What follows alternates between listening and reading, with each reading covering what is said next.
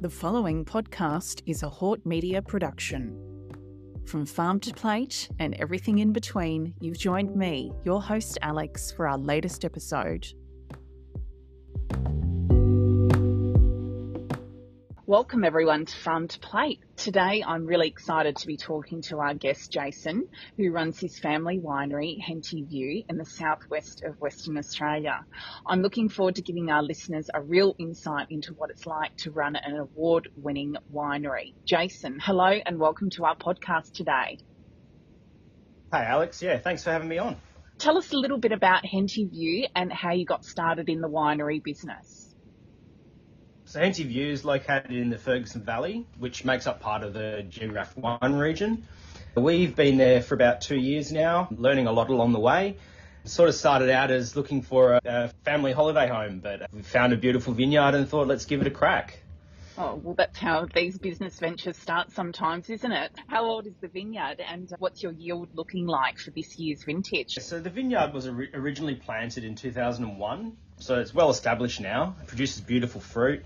And as I said earlier, we're new to the industry, so I don't really have too much to go on in regards to yield, but reports from across the region are showing better than average for this year, which is quite good, probably due to the mild summer that we had. Yeah, and it was quite mild, and we're experiencing a bit of a wet and woolly winter now, aren't we? So tell us what's unique about this emerging wine scene from the Ferguson Valley. Some people who are listening might not know a lot about it, so talk us through that.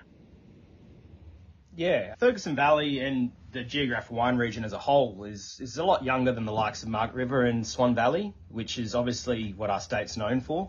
We've got a nice collection of boutique wineries. We're about 20 kilometres away from Bunbury, so we're not really too far out of the way, but it's a very diverse region. The geographic wine region is probably the most diverse wine region in WA, and we have around 36 different grape varieties from 57 growers. Yeah, and lots of people wouldn't really know about that diversity, would they? So tell us a little bit about how climatic conditions play the role in the quality of your grapes and how does this really influence the time of year that you harvest? Yeah, so our region it's about 200 metres above sea level. Our vineyard in particular ranges from 220 to 185. Our harvest time is generally around February to the end of April, depending on the variety. Personally, we pick white grapes, which are Semillon and Sauv Blanc, towards the end of February, and Cabernet is usually around mid-March. Right, so you've just gone through that, haven't you? Because we've been chatting about this, and I know that you were down at Henty for weeks on end the last couple of months. So tell us a little bit about what the harvesting period looks like, and what do you think might surprise people most that they might not know what a harvest really involves? So one thing people may not know about us is that our vineyard is all hand-picked. Some sections we pick ourselves with the help of locals in the community, and the larger sections we use contractors. A lot of people have visions of what harvesting really looks like and what happens to that fruit and how it's crushed to turn it into juice, to turn it into wine. Can you talk us a little through that? So the harvest period really starts well before the grapes are ready. Without caring for the vineyard itself, there'd be no fruit to pick in the end anyway. There are many jobs that need to be completed, including regular spraying for disease and pests, fertilising, pruning, hedging to keep the vines under control, application of nets to protect the fruit from birds. And while we're not a certified organic vineyard, we are only using organic sprays in the vineyard and are moving in the direction of using no herbicides at all. Right. So how big does your team grow when it's time for harvest and processing? You've mentioned the vineyards need to be tended to throughout the year, but when you do hit your straps for harvesting in February, how does that team get assembled and what sort of work's required to get the boots on the ground? Being a family vineyard, majority of the work's done by myself and my parents, and my sister. We usually get friends. Also, a lot of the people that live in the local area are very helpful. They'll come out and help. Backpackers as well are very useful for us. They need the work and we need the workers, so they've been quite helpful. So generally speaking, we probably, once we start harvesting, the team we can have about 10 or so people coming out to help on the days that the work needs to be done. It sounds to me that, you've taken on the winemaking and the grower role. Is that right? Well, yeah. I mean, I wouldn't really consider myself a winemaker, but this year was my first solo vintage. But I wouldn't have been able to get through it without the expertise of a winemaking consultant and viticulturist, and of course the previous owners who have all been a wealth of knowledge. Tell us about some unexpected things that may have happened this vintage for harvesting that you weren't prepared for. What were some of the things that happened that gave you a bit of a surprise? Yeah, so it wasn't really anything in my control, unfortunately. We had a power outage and lost a pretty vital piece of equipment, which, forced us on the weekend, of course. So that forced us to hire a generator for a few days to keep everything powered, which was unfortunate. But I guess, these things happen and you just got to adapt. That's right, and you'll be more prepared maybe next year with another plan B, it seems, doesn't it? So after you go through all that process of harvesting your fruit, when do you know what that perfect time is to start batching your wine and when it's ready to be bottled?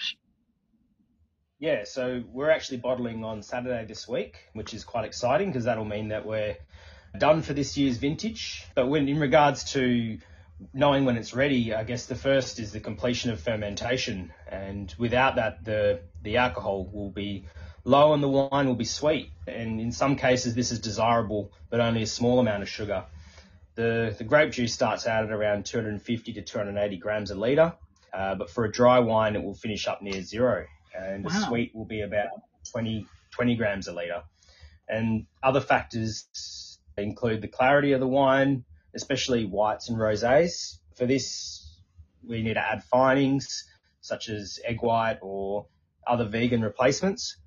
And the wine is then filtered. And of course, the taste is the most important part.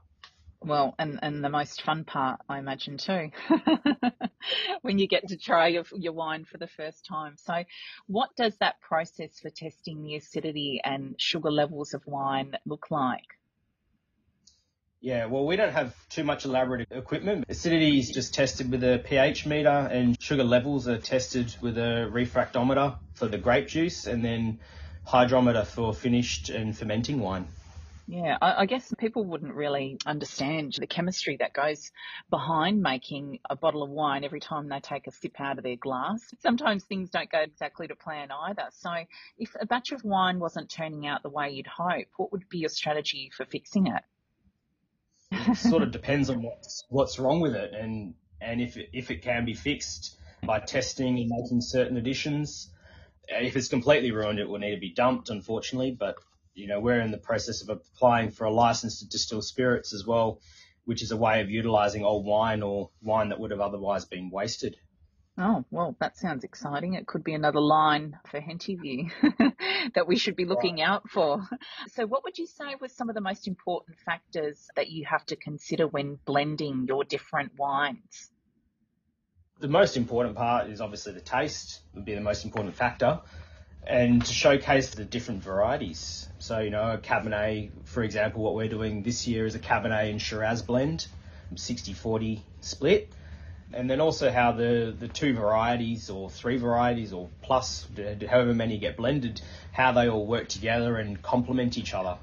Well, I'm thinking about my favourite varieties that I enjoy having a sip of with food. What are one of your favourite varietals to work with and why? Red varieties are definitely my favourite because that's what I enjoy drinking.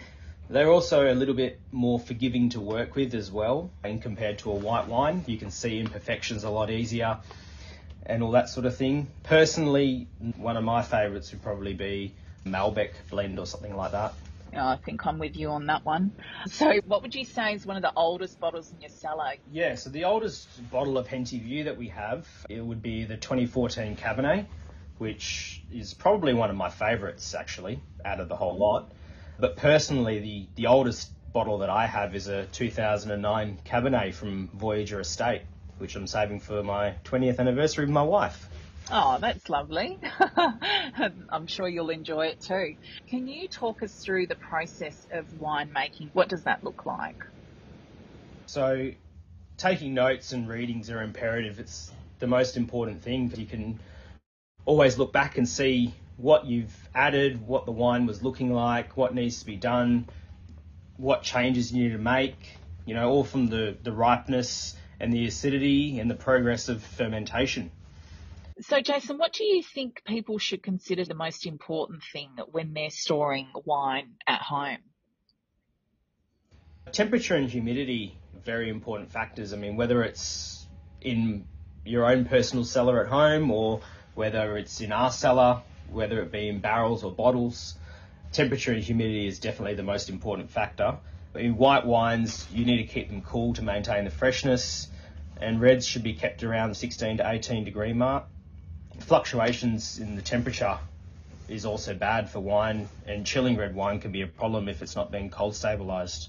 Right, and I don't think many people would know that, so this is why it's really important to look after those bottles if you want to enjoy them in 20 years' time. Lots of people think, do I have to pay a lot of money for a good bottle of red or white? But what are your thoughts on that? Does price always matter? Well, the quality of the fruit is probably the most important factor, and along with the skill of the winemaker. So realistically, a cheap wine can still be good. It's just, obviously made in larger volumes, so it's cheaper to produce. So it doesn't necessarily mean it's bad. And the same goes for a more expensive wine. What surprised you most about being a winemaker and producing award-winning wines yourself? The most surprising things have actually been in the vineyard, seeing the changes in the seasons and how quickly the vines grow and produce fruit. And also the amount of wine you get from the vines is pretty amazing. When you pick the grapes and then you take it up to the winery and crush it and press it, and the amount of volume you get is actually quite surprising. Yeah, I'm sure there's going to be a lot of surprises along the way as you go from vintage to vintage. So what would your advice be to someone looking to move into the wine industry? What would your thoughts be on that?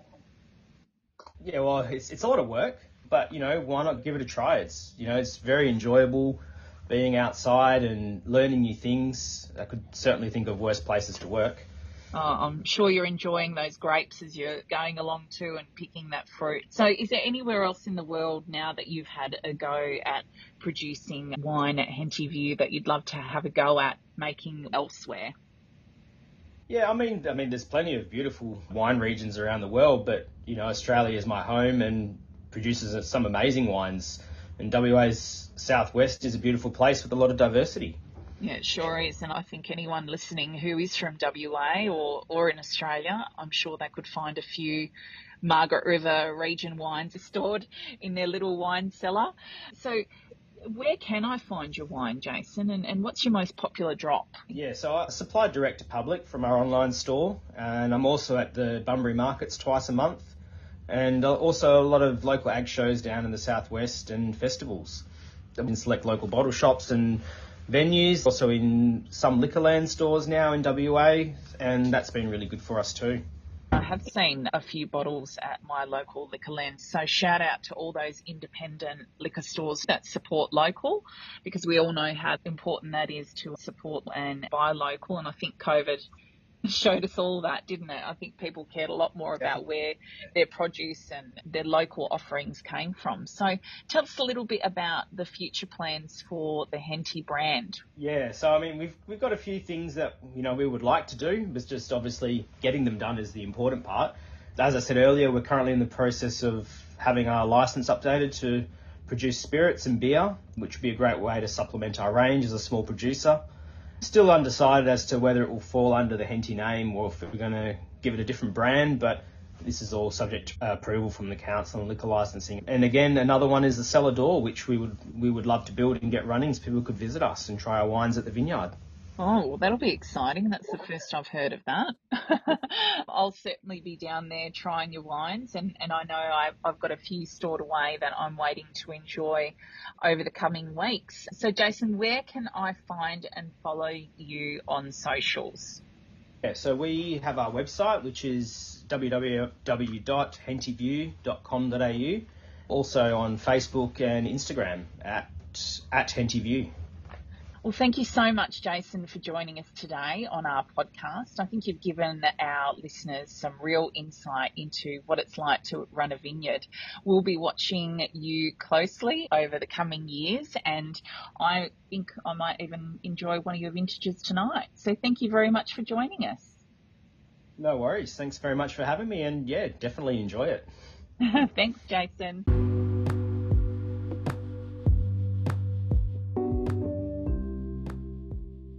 Thank you for joining us today on Farm to Plate. This is your host, Alex.